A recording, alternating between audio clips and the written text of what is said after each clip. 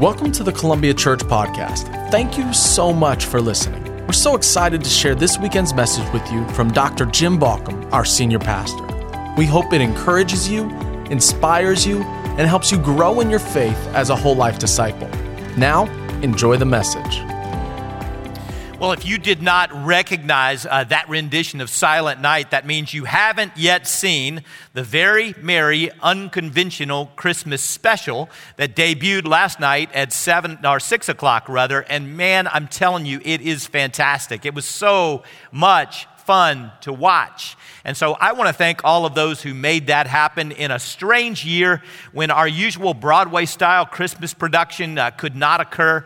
And I got to tell you, I didn't really have a vision for this and couldn't see how it was going to come together. But Emily Brown and her crew, Scott Flanders, the director, his team, all of our staff just did an amazing job. And if you watch it, you'll see the editing is it's brilliant. It's artistic. And so I got to give Butch King some kudos. I'm telling you, Butch stayed up many nights. I don't even know how many hours he put into editing that with the help of William and Chris and a few others. But it's just so well done, and I hope you get to see it. Now, one of my favorite parts of that was seeing people's homes. So, I always enjoy the way those who produce our worship experiences get us out by the fire pit like they did today, or to some people's homes. We can see our peeps because we're not here at the church in a place where we can socialize in the same way. And it always does my heart good to see our folks, my people, in their homes or wherever they are. So last night there were just lots of pictures. Our home was there. Your home was probably there, of people's homes and how they had decorated, and that was appropriate. Because after last week's sermon, I got some emails and texts from people who were saying, I don't know if I like having my bubble burst when it comes to Christmas. Now, you got to know this. I am the original Father Christmas. Chris Clifford does not love Christmas any more than Jim Balcom always has. I love decorating. I love celebrating. This is the most wonderful time of the year, even 2020. I love Christmas. So, it kind of hurt my feelings that I had actually hurt somebody else's feelings by busting their bubbles. I mean, they go, they essentially were saying to me, just let me hang on to my myth. Why are you doing this to me? One father even asked me, should I even have manger scenes in my house? I was like, what? Look, I grew up playing with a manger scene. We had them all over the house. My dad remembers, because I've always been a little weird, how I put the sheep on top of the stable. I thought they'd like it up there. It's quiet, it's peaceful, and we have them all over the house. They're all over my office. I've collected them for years. So listen, I just gotta tell you, that celebrating Christmas the way we do, albeit a little too commercialized sometimes, it's not a problem. Because symbol does not exist just to convey fact. Symbol exists to convey something deeper that we can't really express with language. And so a lot of what you have in your home is simple. I'll show you my home to give you a symbol. Okay, somebody asked me, well, what do you do with the star? Well, what do? I hang a 4-foot lighted one on the front of my house with an extension ladder. That's what I do. Debbie claims someday I'm going to die doing this. And if I do, it didn't happen this year. You got one more year with me. But if it happens one year, remember I loved you. But here it is. That star, it is a bear to get up there under the lighted wreath that's on the top. Listen, wreaths are not in the Bible, right? But you have them in your home. Christmas trees are not in the Bible too, right? Santa's not in the Bible. He's not there. People say, well, the spirit of Santa is there. Okay, whatever you say. You got this stuff at your house. I got it at my house too. Christmas trees are not in the Bible. Yes, there's another star. That's a Moravian star, just like the one in the front. I love the star of Christmas. I just know the story, and so I recognize it wasn't probably hovering over the head of Mary and Joseph in the way that we envision So what? It's part of the story for a reason, and that is to convey the hope of the light of Jesus Christ. That's the reason the symbol is in the Bible too. So when we look at this is, you say, well, okay, thank goodness, Pastor Jim, Dr. J has a Christmas tree. You're wrong. I don't have one. I got two. Man, we got to have the kids' tree and the adult tree. That's the way it works in our home. So, look, there's Debbie and me. We're happy in front of these symbols of Christmas. Do I have manger scene in my house? No. Okay, here's the thing. I do not have a creche in my house. I got a bunch of them. So there's the one on the mantle. And then here's another one. This one actually comes from another part of the world. It's kind of cool. That's in another part of the house. And if that's not enough, I really get into little Christmas. I never collected Christmas villages, right? I just got the churches from those villages. I've got I don't even know how many.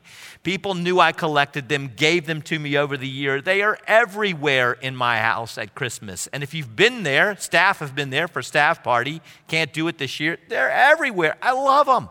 I love this stuff. I got to admit, I don't like putting it away, but I love putting it up and putting it out.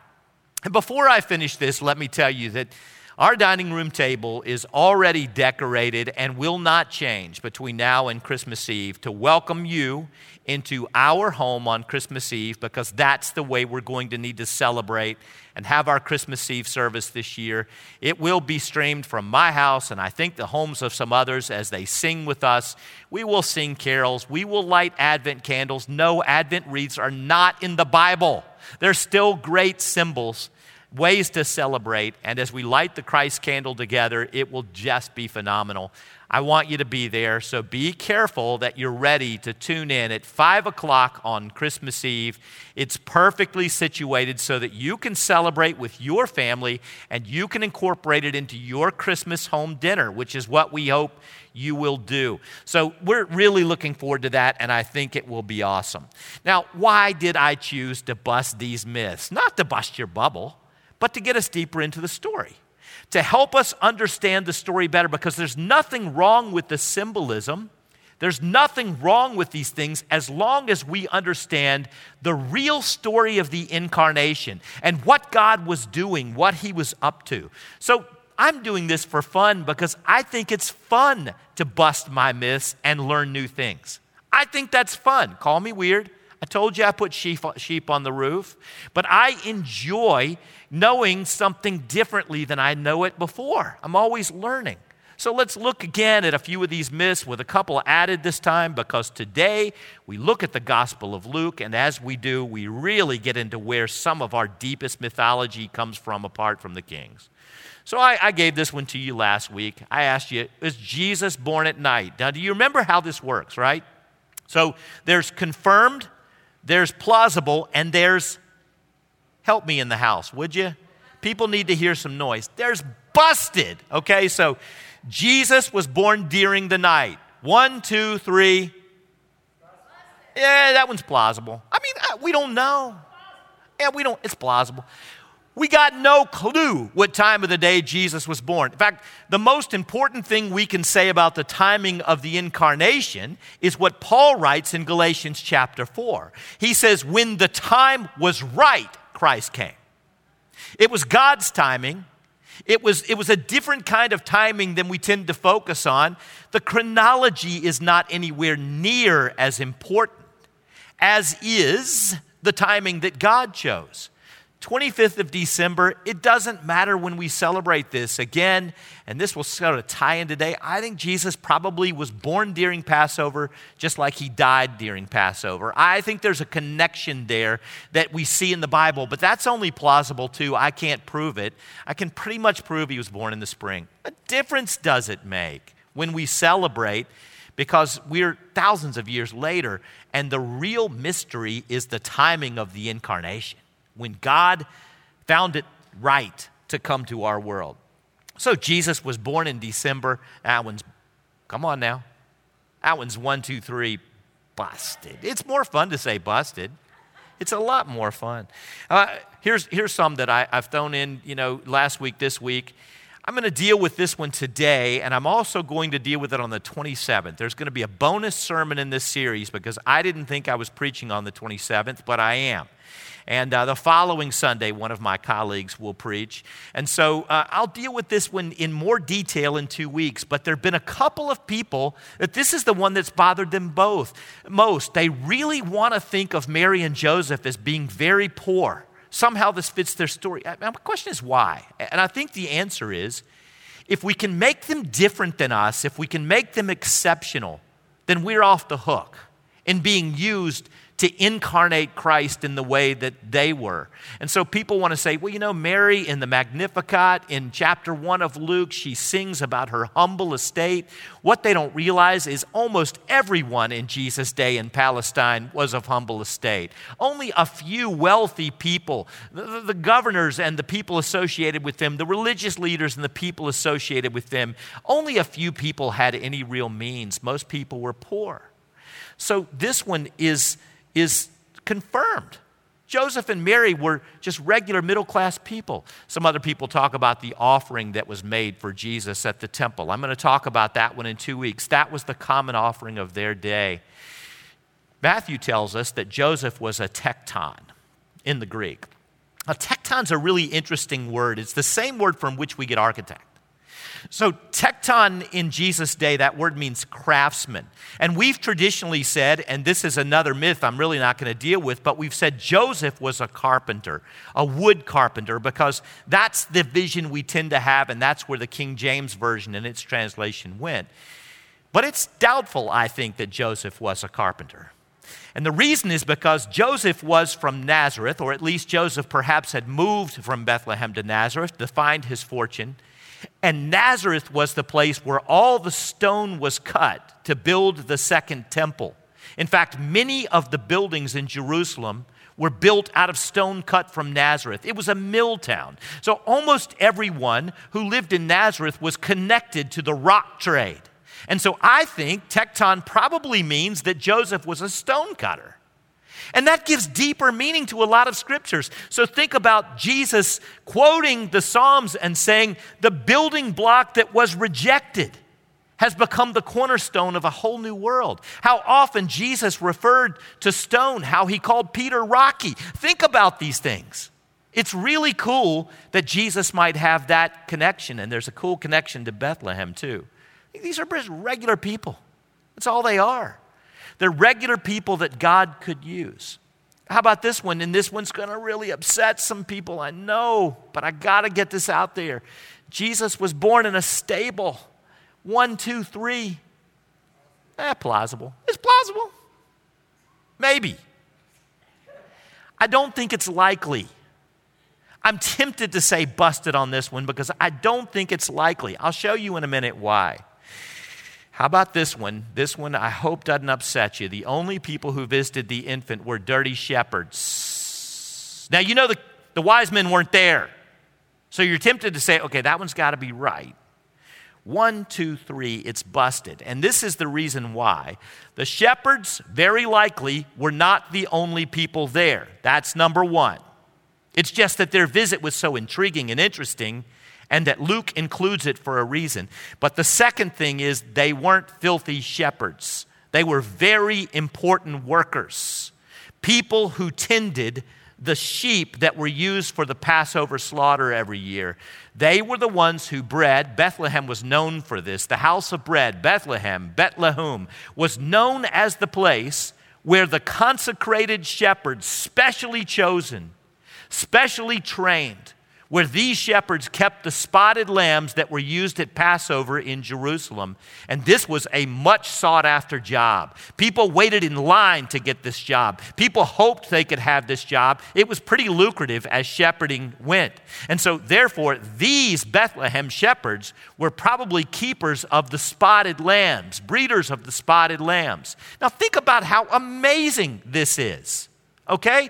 The breeders and keepers of the spotted lamb visited the Lamb of God, slain from the foundation of the world, on the night after his birth.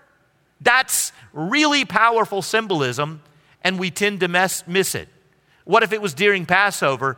It goes one step deeper, one step further. The popular version of the Christmas story is a literary composite. I've said it's something like a mosaic, and that's okay in some ways. In fact, all of the church fathers, like Origen, they called the Gospels the fourfold gospel. They saw Matthew, Mark, Luke, and John, those four canonical Gospels. They saw them all as one whole. And they thought that the different angles, it's like a mosaic that you put together of pictures that are taken from a different angle. They thought they could be pulled together to teach us something. But to demythologize sometimes, it will help us to pull them apart, to understand why each of the gospel writers told the story the way they did. So we've gathered these little bits and pieces and we've built a picture. But much of what we assume about Christmas is either untrue or it is unfounded. So let me give you a pretty good example here. How much of what we think we know about Christmas comes from one verse in the Gospel of Luke? Luke chapter 2, verse 7 in the King James Version, which all of us heard at Christmas and still hear at Christmas. And she, that is Mary, brought forth her firstborn son. She wrapped him in swaddling clothes, and she laid him in a manger, read the rest with me, because there was no room for them in the inn. Now, you know how this story goes. Mary and Joseph, they get to the Econo Lodge of Bethlehem, poor as they were. There was nowhere to stay. When they get to the Econo Lodge, the innkeeper comes out. There is no innkeeper in this story, but anyway, in our minds there is, and says, sorry, didn't you see the sign flashing out front? No vacancy. Bethlehem is full. And they go, man, this is not good because Mary, I think you're about to have a baby. And so they go, where should we go? There's a stable. And so they go to a stable, whole bunches of animals, dirty place, and they have the baby in a stable, and then they put the baby in a feeding trough for animals. That's the way we know the story. But that's not what Luke says. Now, does it matter to you what Luke actually says? Well, it does to me. Not in the mythology or the symbolism of Christmas so much as in the reality of the story. And so here's the thing that he says. He uses a Greek word, and the Greek word is a really interesting word. It's katalametai or katalametium, one or the other. And that word literally means guest room or guest chamber. So what really happened? If that's what he said, there is no inn. That is also the word that could be used for inn, but that's not the primary meaning of the word. What really happens is that Joseph and Mary go back to Joseph's ancestral home.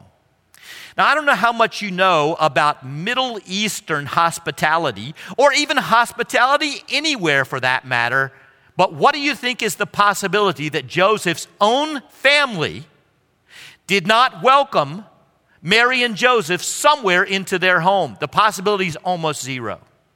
They had relatives there.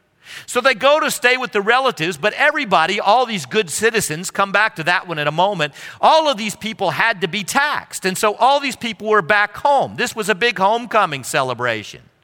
You know how some things that are hard are still fun? Like, have you ever been to a funeral and the funeral's awful because you're losing someone you love, but it's the only time your whole family's ever gotten together, and you're standing around saying we should do this more often, and I hate what made this happen, but wow, is it great to see everybody. Well, nobody likes taxes, I'm pretty sure. And that was the reason everybody came home, but everyone was home. And it was time for Mary to give birth to Jesus. And Joseph was such a good citizen, going to come back to that in a moment, that he goes to be registered for the tax, even though Mary is very pregnant and probably pretty uncomfortable. I would guess. No, women, I do not know personally. Don't email me on that one. They get to their house. The house is totally full. There's nowhere to sleep. They didn't have beds anyway. They had pallets. There are no pallets available. And Joseph's father, grandfather, whoever is there, says, you know what, I tell you what, why don't we give you the whole back of the house? That'll give you some privacy. And what you need to know is that the back of the house in Jesus' day was often a cave-like structure, still is if you go there today, a cave-like structure, and animals were often in the house, and mangers were just in common homes. It'd be like you're having a dog bed in your home because these animals, people only had a few of them. These weren't farmers. They weren't herders, they were tradesmen. And so where they were was probably the back of the house. And that tells you who might have been there. Because what other possibility do you think? That all of Joseph's family was around, and Joseph, I got to think in my brain, the firstborn son in the family, gives birth to a son, his first, maybe the first grandchild in the family. Do you really believe that everybody stayed away? No! They came and took Polaroids. They came and saw, they were there. This is a common family surrounded by a family. The only thing that makes this birth extraordinary is that God is the Father and the Holy Spirit is the one who's made Mary pregnant, and this is the birth of the Savior of the world. But Joseph doesn't tell us it was that exceptional otherwise. In fact, he spends very little time on the birth. So what happened when? Let's think about Luke. Luke doesn't tell us that is. Luke's story. And you've got to know some things about the Gospel of Luke in order to understand how he tells the story. Okay, so Luke has some concerns in mind. First of all, Luke wants to present the Christ to erudite Greco-Roman readers in the context of Jewish history, or Roman history, rather. That's a typo on my part. Roman history.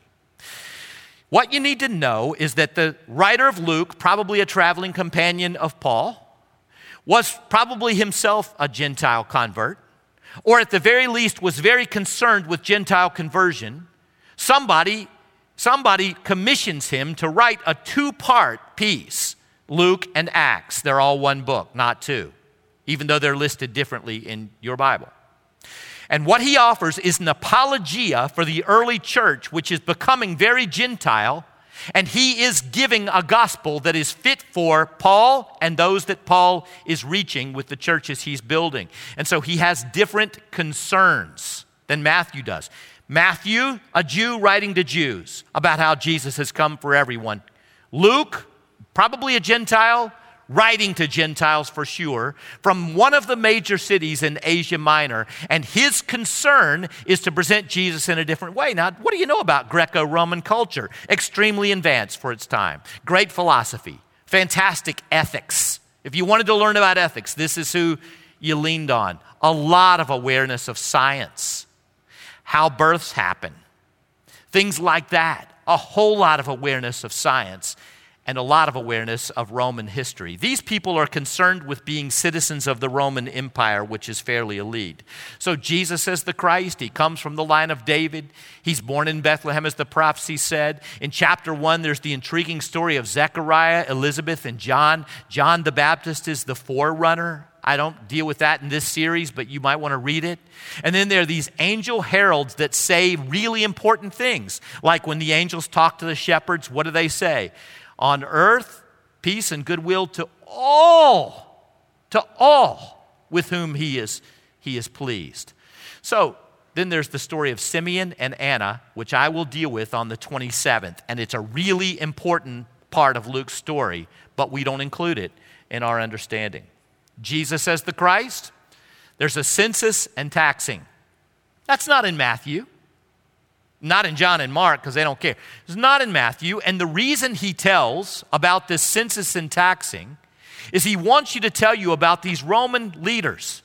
There is the Caesar, and then there is Quirinius, the governor of Syria. He includes not Herod. Herod, remember, is the puppet leader who's a Jew. He includes these Roman leaders and puts it in the context of Roman history. Then there are these sanctified shepherds. And really important to him, there is the virgin birth. Why is the virgin birth so important in the Gospel of Luke? Well, first of all, let's recognize that Luke tells us exactly what he's doing. I decided to write a Greco-Roman history, a Greco-Roman novel. I decided to write an orderly account, a chronological account, a picture of the way this fits in Roman history. And then in Luke 1:34 through 35, which we won't read today, Mary is visited by the Holy Spirit, visited by an angel who tells her that the Holy Spirit has made her pregnant, explains to her what's about to happen, and Mary asked the question that any Greco-Roman, scientifically aware citizen would have asked. Into the mouth of Mary goes this question: how can this be? Mary asked the angel, since I'm a virgin. The angel answered, the Holy Spirit will come on you, the power of the Most High will overshadow you, so that the Holy One to be born will be called the Son of God. Do you get what he's doing here? He's got to help Greco-Roman Gentiles with no Jewish understanding. He's got to help them understand how it is possible that a young commoner of the kingdom, that a young citizen of Rome would turn up pregnant. Really important to his readers. So, Luke's two agendas: to present Christ to the erudite Roman readers in the context of Roman history, and second, to present Jesus as a citizen, reformer, ethicist, and philosopher. The Jesus of Luke is very different than the Jesus of Mark or Matthew. Extremely different than the Jesus of John. Jesus is a rational citizen of the kingdom. He is no threat to governors or governments. He is someone who teaches an ethic that anyone could believe in, even if they don't know he's the Son of God.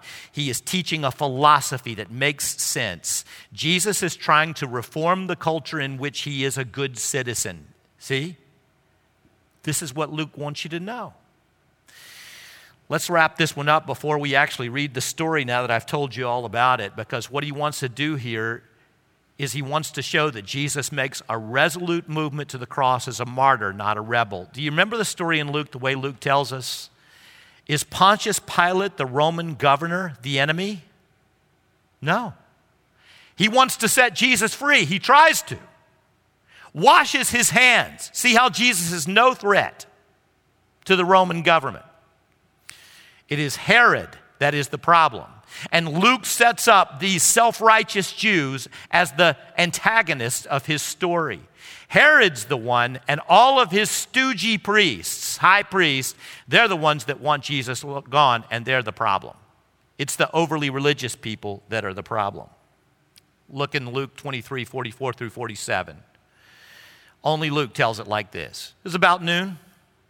Darkness came over the whole land until 3 p.m, for the sun stopped shining and the curtain of the temple was torn in two.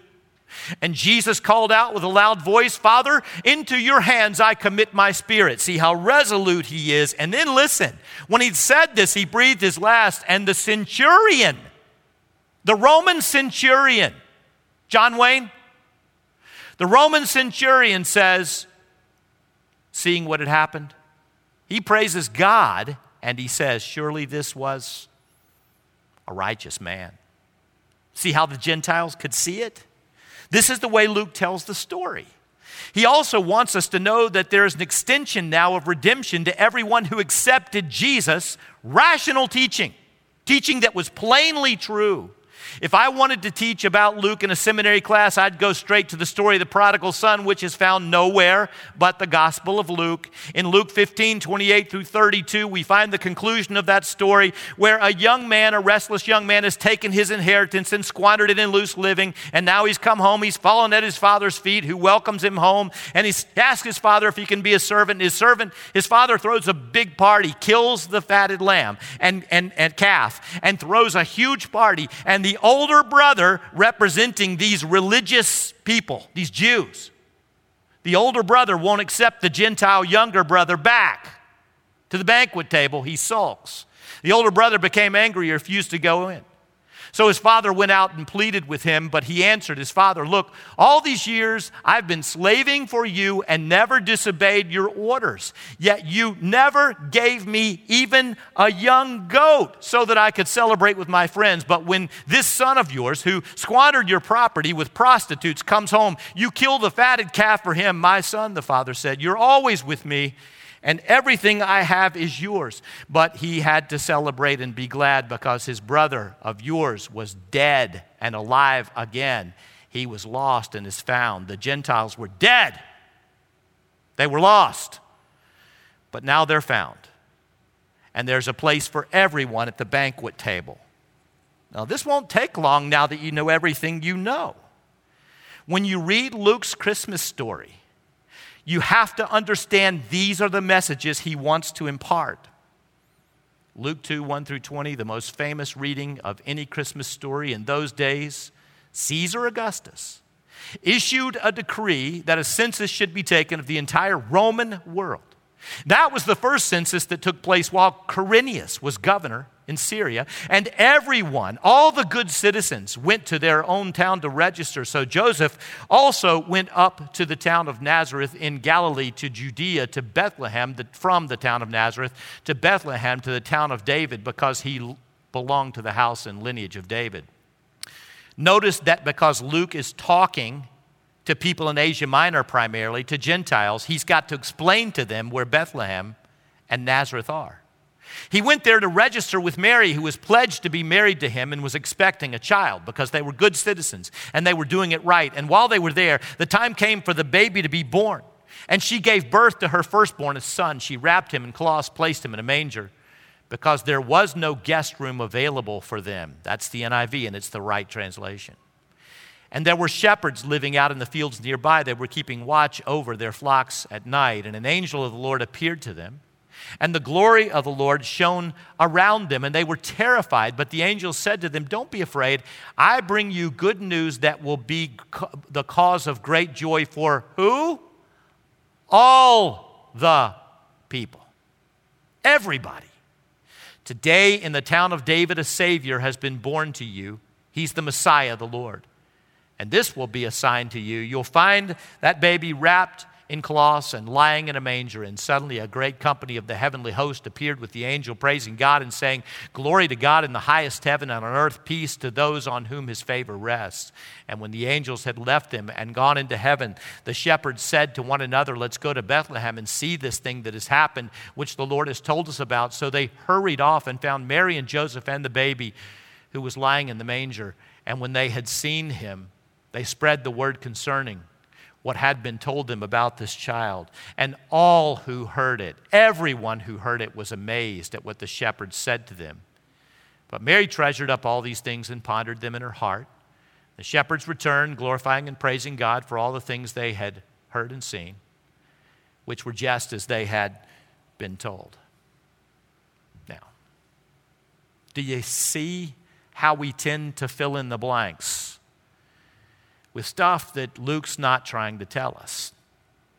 He's trying to tell us that common citizens, regular people, were used exceptionally by God.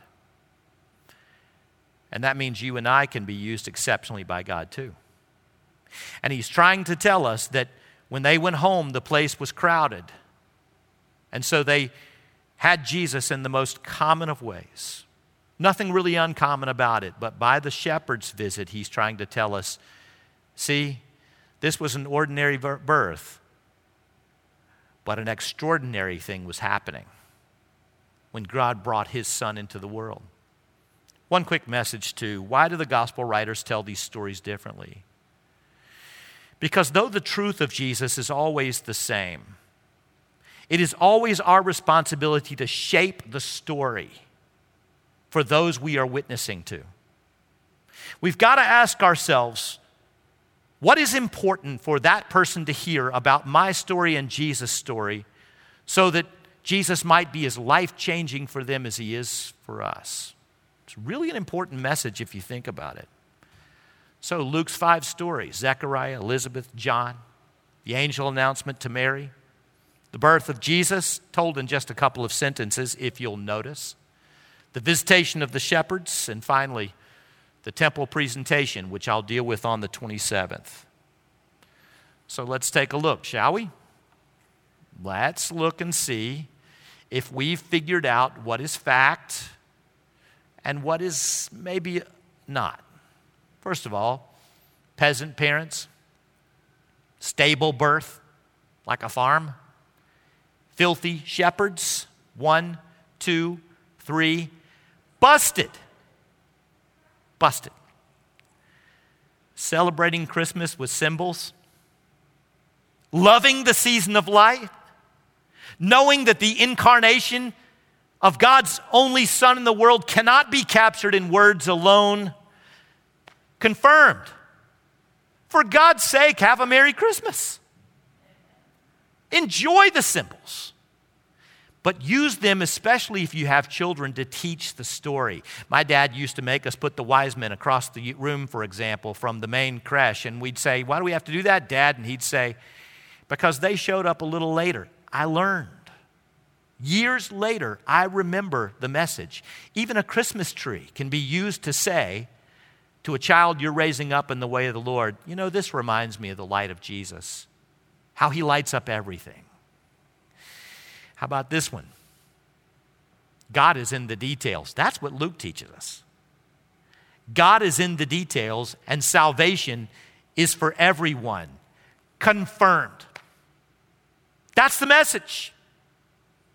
The message is that God sent his one and only Son to the world, that everybody who believed in his teaching, claimed his cross and his empty tomb as their own, would be saved. That's no myth. Would you pray with me? Father, thanks for the opportunity just to look at the story once again. Sometimes when stories become really familiar to us, we miss the details. Thanks for the chance to remember how amazing it was and is that Jesus came incarnate in physical form to this world.